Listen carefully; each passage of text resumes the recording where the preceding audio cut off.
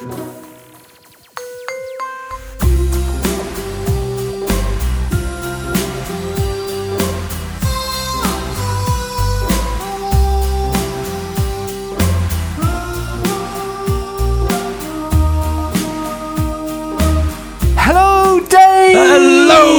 Ollie. Hello. Welcome to Sustainababble 105. 105.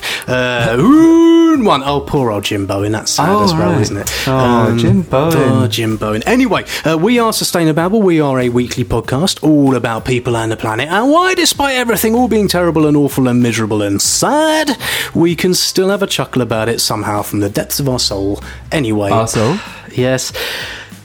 Anyway, and this week, what are we talking about then? Oh. Well, Dave, you may well ask, and in fact, you may well tell, because you came up with such a good theme that I'm going to let you say it yourself. Okay, brace yourself. Oh, pun coming. Right, thing number one. It's not a pun, it's a theme. Yes. What a series of puns strung together in a punny way. Yes. Thing number one, we are talking about batteries. Batteries are a great big thing, or a little thing, that provide amps, which is a form of electricity, right? So amps, yes, good. And we're also going to be talking about Arnold Schwarzenegger again, who is of course a very, very big speaker. Yes. Yeah. And we're going to be talking about some goings on in the meat industry that are decidedly seedy. CD. So that's amps, speaker, and CD. That's not even. I don't mean that to be a slow clap. That's very good. Thank you very much. Do you want to do the disclaimer? Yes. Never done this bit before. Just the usual disclaimer. We are employed by environmental charities, but these are very much our own views. So if you've got any problems with anything me or him say, take it up with us and not with them for whom we work. Right. Very good. Let's charge on then, shall we? Oh, very nice, Dave.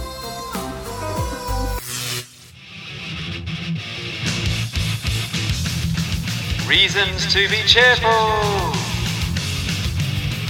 So, reasons to be cheerful. This is a section, rather obviously, where we look at the good things that are happening and might just save us all. And there's such a good thing happening, such an exciting thing happening, that we've started the show with it. What's happening, Dave? People have totally lost their shit about this, and I don't understand why. So, it's not because I don't recognise that it's a good thing, I just don't get it. So, what is it? What it is scientists in Australia,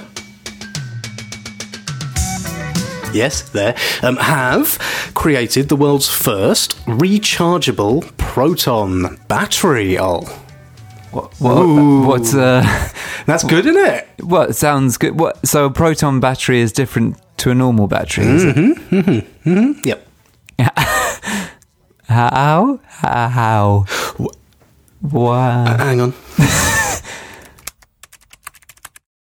Well, it is a crucial step towards cheaper and more environmentally friendly energy storage. Oh. Right, okay, so let's try to take this to a very basic level. So, in a world where... In a world. Two meatheads present a podcast.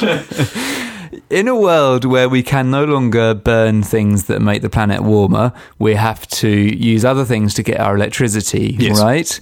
Those things generally can't be moved around and turned on and off when you want, because they're renewable things like solar and wind. So we need batteries to store the excess electricity that they generate in order that we can use that when they're not generating enough. Right? So we're going to need that on a massive scale. And at the moment, there isn't really anything like enough. That's the issue we're talking about generally, yeah? Yes. Okay. And... Can I just say at this point, before we go any further, I don't know anything about science. I'm going to have to science the shit out of this. Okay, well, what I just said is correct. Right. That's definitely correct. Good. We need batteries. We need a means of storing electricity so that we can use it when it's not being generated. Right. Because, when the sun ain't shining, you're not generating solar power. And when the wind ain't blowing... Same deal, right? Yeah. So, but as I understand it, and this is where my knowledge runs out. Yes. Didn't take long, did it? It didn't take very long. We need batteries. Yeah. You can't just use Duracell Mega Ultra or Energy, whatever they're called, Energizers, or them, right? Listeners, give us a minute. We're going to sort this out. Don't go away. You can't just use normal batteries. I don't really understand why. Well, because they're tiny. Okay, but you get bigger ones, don't you? Maybe you just can't scale it. I don't know. Odd. But so people are looking at clever ones, and well, actually, you sort of can scale it because you get in rechargeable batteries, you get things called lithium or lithium-ion batteries, and a lot of mobile phones, they've basically all got a lithium battery now, right? And rechargeable little AAs, they've got a lithium in it, and this is kind of what is being touted as the solution for large-scale storage, is use lithium. But lithium, which is a metal? Yes. Has to be mined. We had this explained, actually. We asked our wonderful Babbel listeners who know all about the science to explain to us what lithium is, because I didn't understand. So Eric Germany says... Germany, yeah. He says, lithium is an alkaline metal, which means it's salty. What does alkaline mean? Not acidic. Not acidic, salty. pH scale, isn't it? Yeah, right, good. Does that mean you could lick it and it'll be all right? It means you definitely should lick it at all times. Should lick it at all times, right? It's found naturally as a salt in the form of lithium chloride, so it's all sort of squished up. Oh, right. Yeah. And then it is isolated, it says here, which I suppose means put in a box. Kept away from its friends. For use in batteries and other applications through electrolysis. Electrolysis?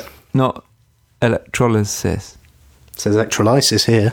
Okay. I don't know what electrolysis... I don't know what electrolysis is. Okay, I understand that a bit then. So it's a thing which... It's a metal. It's a metal... Crumbly one. In the ground, crumbly, rumbly, has to be separated, but then you can squish it together and use it. Apparently. Right, good. Right, where are we? What do we understand and what don't we understand? So what we understand is world's going to need lots of batteries. Yes. At the moment, people are trying to make them batteries out of lithium, but mining the stuff is quite hard. You were saying earlier that there's not a huge shortage of it. It's not that rare, but it's going to get... There isn't going to be enough to satisfy the massive demands we're going to have. Is that right? Yes. So what I read said that there is a lot of lithium around because it's, a metal and there's lots of stuff around. There's not actually a colossal amount of digging it up goes on relative to where it is. It's kind of tricky to get sometimes.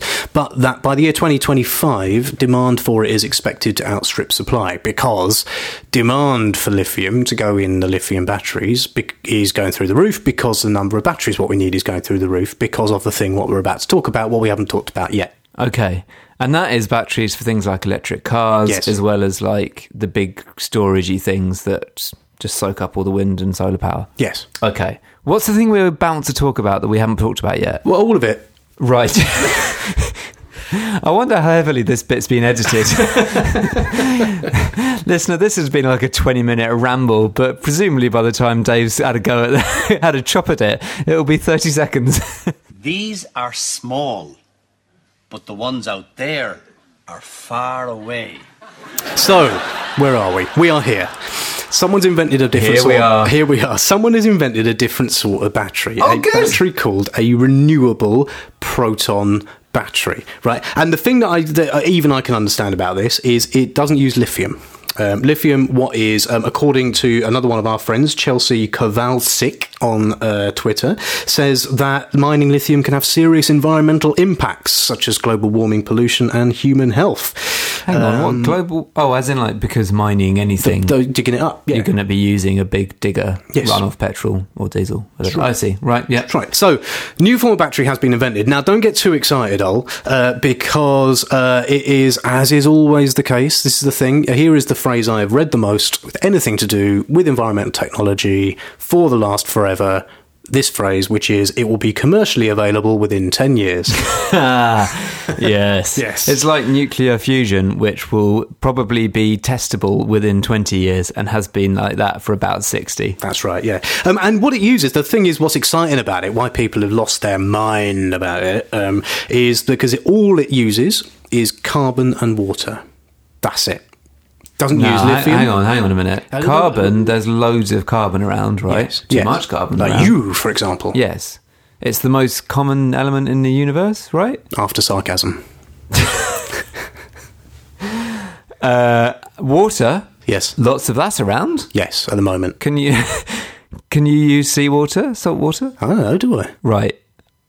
We've established that I don't know. All I know is it says here carbon and water, right? Now, it's good because there is a lot of it around, indeed too much of it. And some people are getting very, very excited because not only does this open the door, he says clichédly, to a world in which we run batteries just using like oil, which is put oil into a mincer and then make a battery out of him. But also, like, potentially all of that horrible guff coming out of the engines and the smokestacks and all that sort of stuff, what is going into the planet and ruining it and killing the ugly fish and causing climate change. If we go back and suck it out somehow of the air, go back and listen to episode 73 where someone who knows about this talked about it, then we can bung it into a battery, and then we can have batteries that are rechargeable proton ones.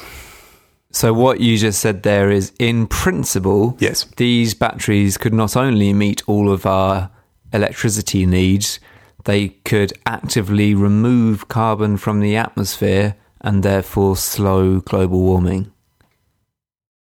Perhaps. I mean, that sounds brilliant if it's gonna happen.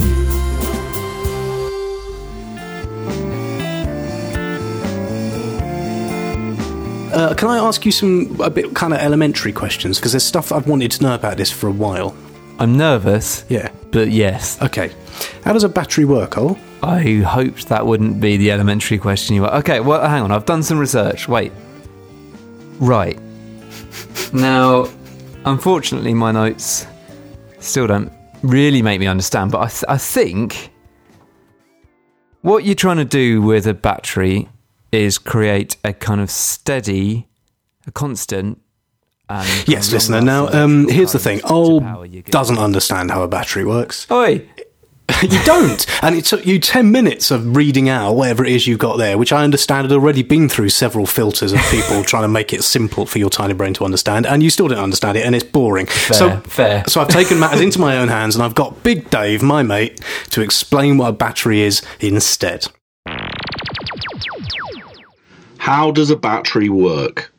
He sounds very authoritative, this Big Dave. He is, rather. All batteries have to have 3 components. Right, what are the components, Ol? Well, the electrolytes, so the anode and the cathode, 2 bits of metal, basically, and an electrolyte, a liquid. Let's see what Big Dave says. 2 electrodes and an electrolyte. Bollocks, I meant electrodes. I meant electrodes, but we were talking about the same thing. What this generally means is 2 pieces of different metals and some sort of fluid. Any fluid? Can't be right, can it? Is he talking about batteries or something else? Big Dave's fluid? Oh, that's...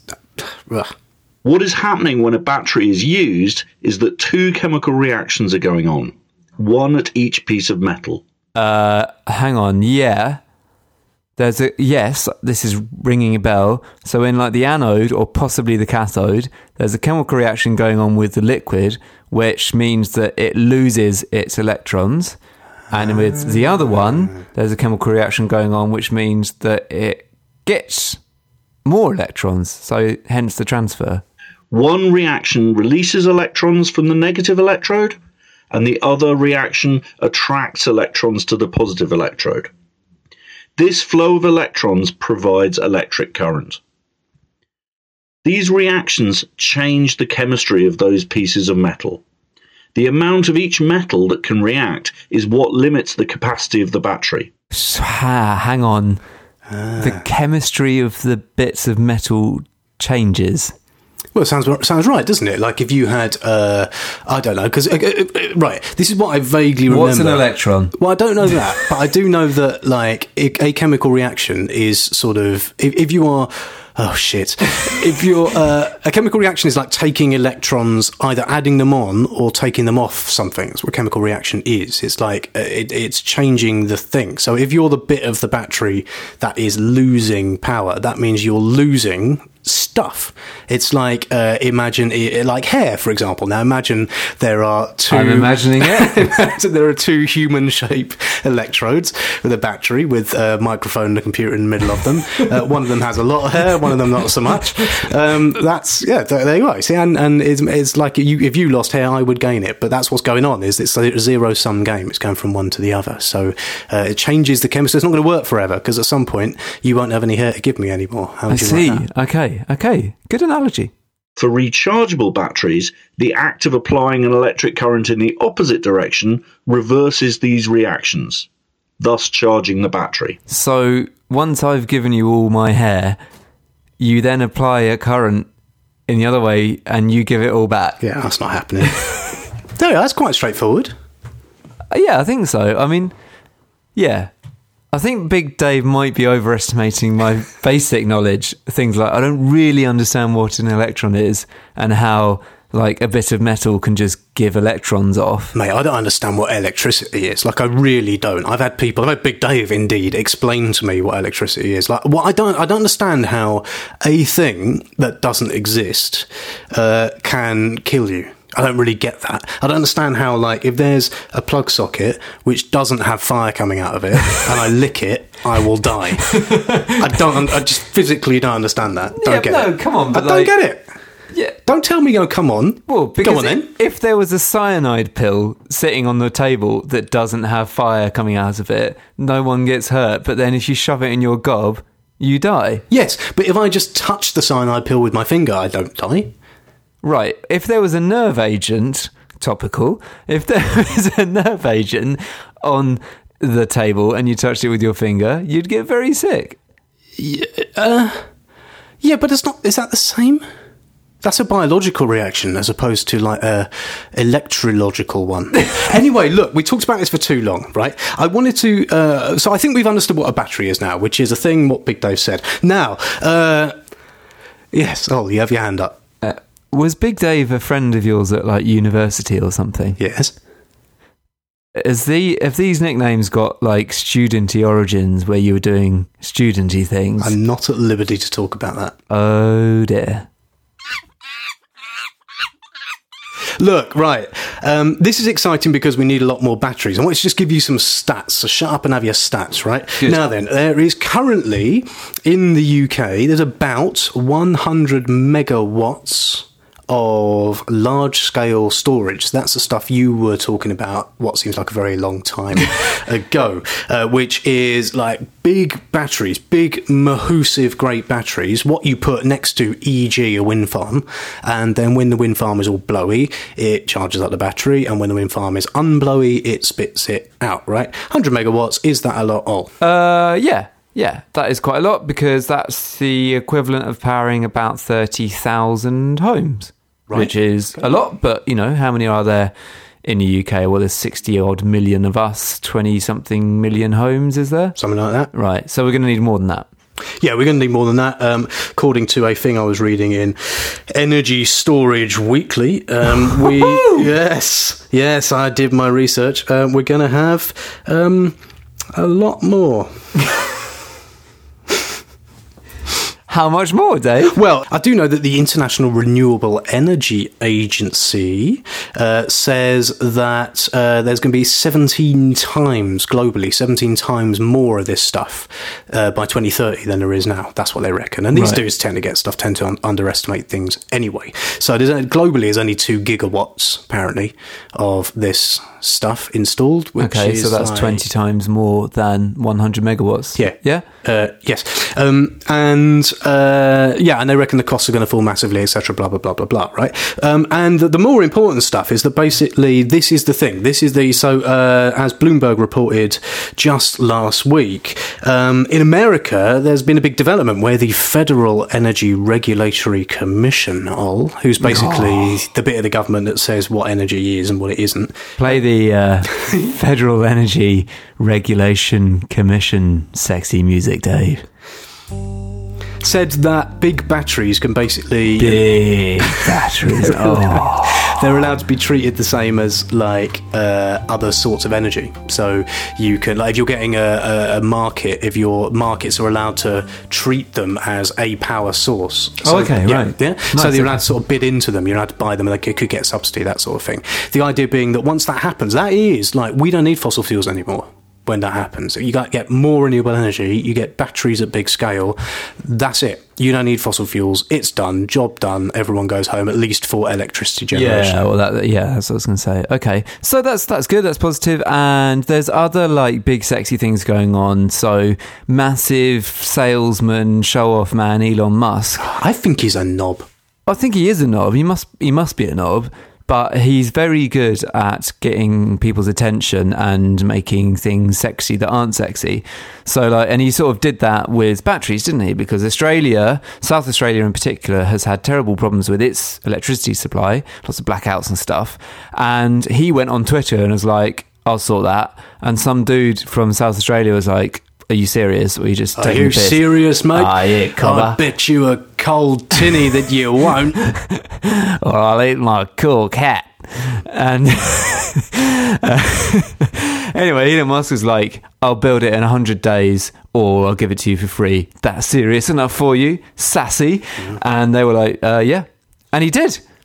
So he built like a massive, I think that was 100 megawatts as well, a massive storage plant. He built it less than 100 days after the contract was signed and got it working. Maybe not a knob then. There was some recent article about how I'm such a great marketer. And like, I say the stupidest things. That can't possibly be true.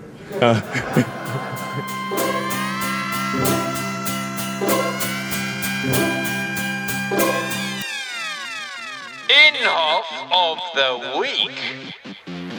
I am the ghost.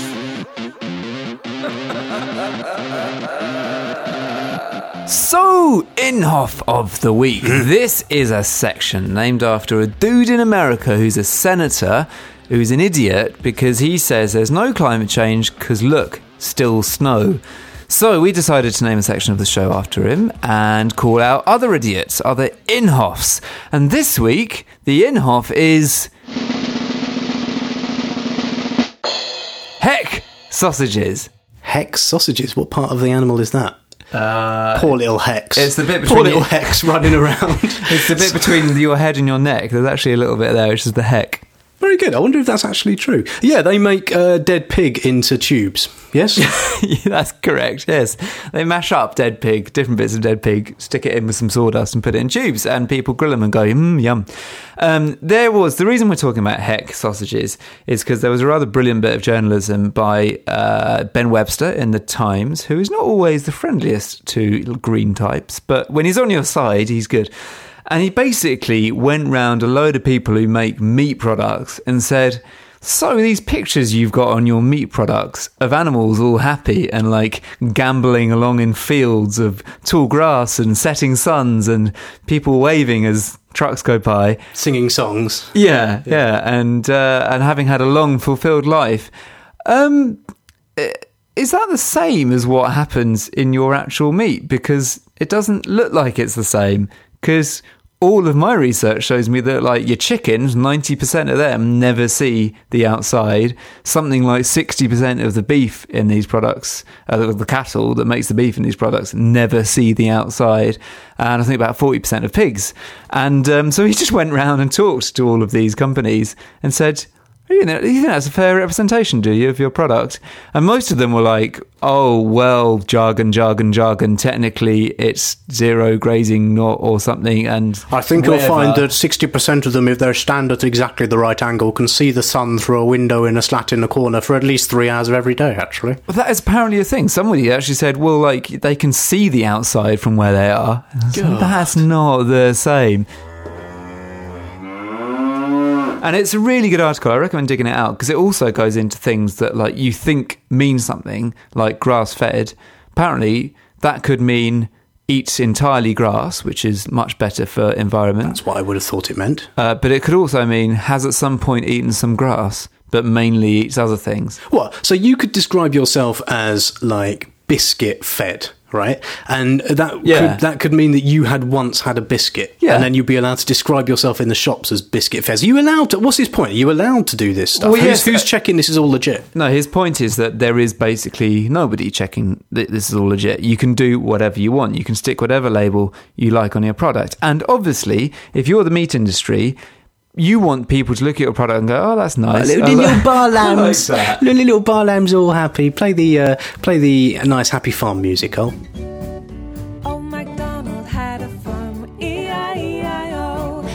Yes, I mean, I think they probably have taken a calculation that were they to put pictures on their sausages of what really went on, you wouldn't buy fewer people would buy their products. And I suspect they're correct. What's that thing? What's that quote about sausages? You don't want to know it.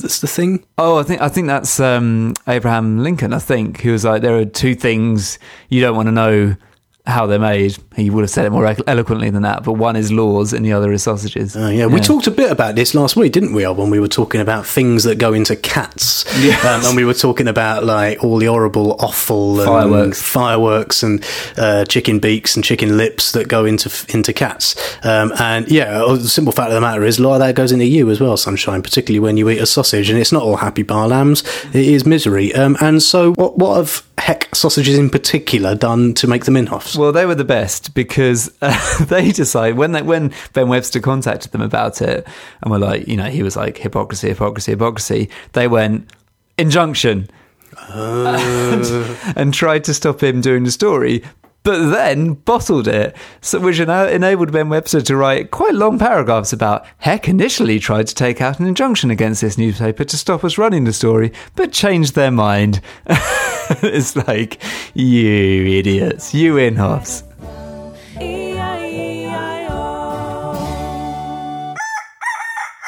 Oh, you found some babble in this as well, didn't you, Will?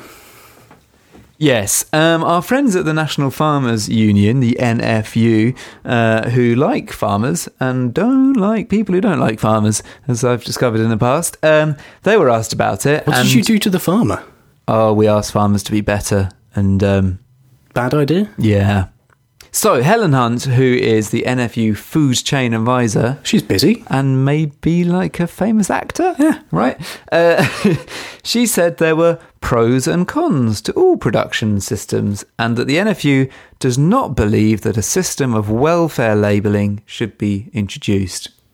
Because... Well, she doesn't go on to explain why. I mean, why you shouldn't say... this animal was brought up in a cage, whereas this animal wasn't. And that's the point of the story. So Ben Webster takes eggs as an example and said, 14 years ago, I think, the EU, said you've got to be a bit more Ronseal about what you put on your egg cartons. And so it says... No, it does what it says on a tin, right? So eggs now say from hens that lived in a cage or from hens that were free-ranged or from hens that were organic and free-ranged.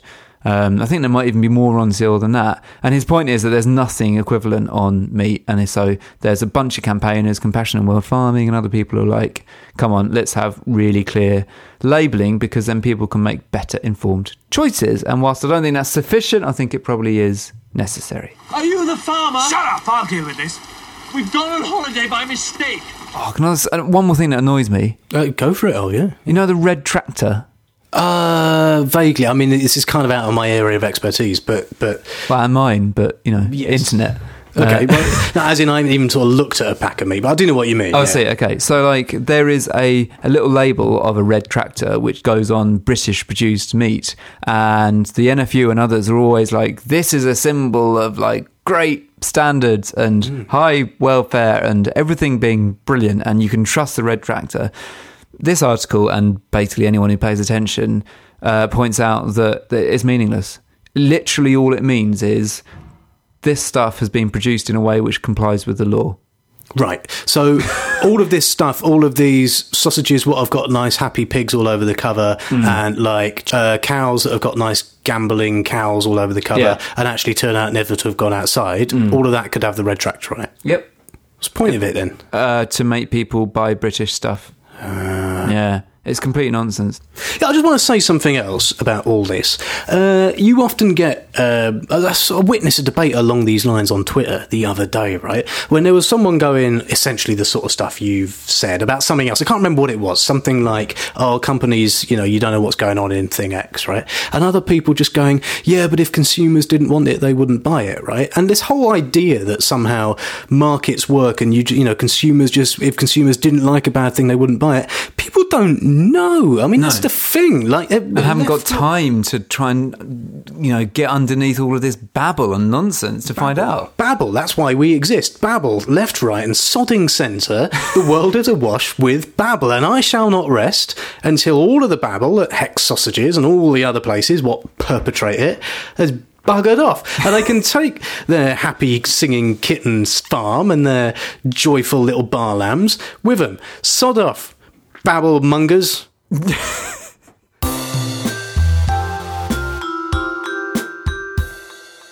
Anti-Inhofe of the week.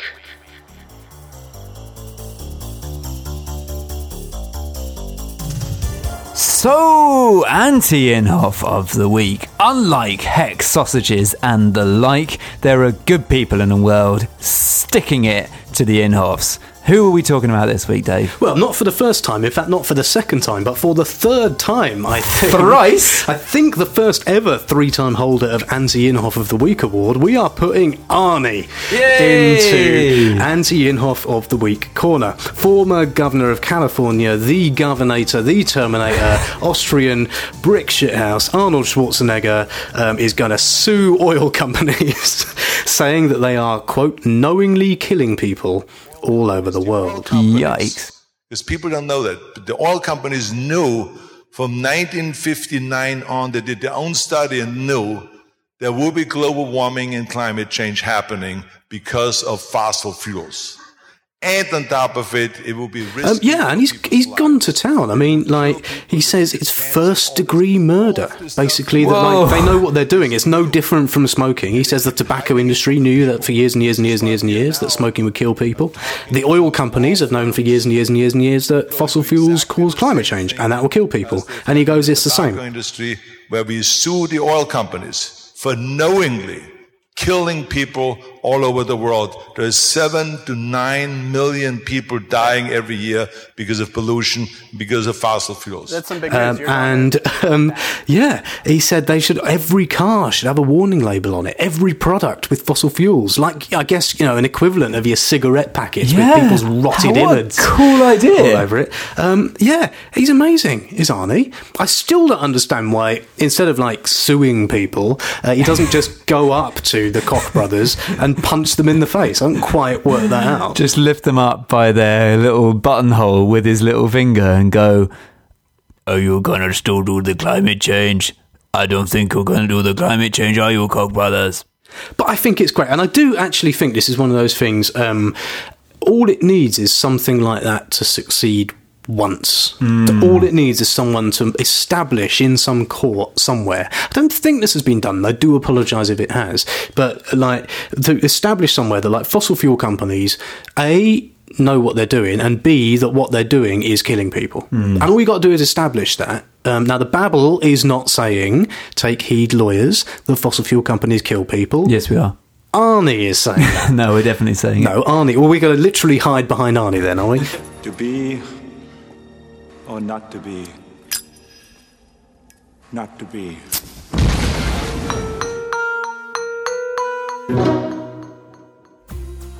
So that is just about it for another Babbly Woo. That is 105 of them in the can. Thank you so much, Dave, for your babbling on. Thank you as ever to the magnificent Dickie Moore for the music that begins, ends and intertwinkles this podcast. And huge thanks to our pal of all pals, Arthur Stovall, who designed the logo and designed the merch. Merch!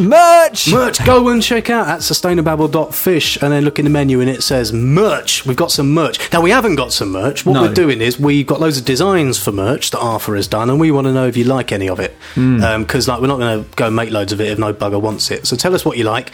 Drop us an email to hello@sustainababble.fish, or find us on Twitter. Tweet at us at the Babble Wagon, or on Facebook. Just search for Sustainababble and tell us what you like. And please do, if you like the Babble, help us out with the costs of running the thing by going to our crowdfunder at wobblywobblywobbly.patreon, patreon.com/sustainababble. Oh, and the other thing, best wishes to friend of the Babble, George Monbiot, who we interviewed back in episode 97, who's had a bit of a health thing going on. Go and see his column for more information. All the best, George, if you listen, which, let's face it, you don't. No, but very huge Babble wishes winging their way to you regardless. And just wanted to commiserate with the universe in general for the loss of Prof. Sir Stephen Hawking. Not a friend of the Babble, because we put him into Inhofe Corner, didn't we, in episode? Yes, we did, but we were being slightly facetious because he was saying all the right things about how we're nosing up the planet. In a silly way, as he was known to do. Yes, in a slightly silly way, but we didn't mean it. He is, was, of course, a very, very wonderful anti-Inhofe, and we will sorely miss him. I fear evolution has inbuilt greed and aggression to the human genome. The best hope for the survival of the human race might be independent colonies in space.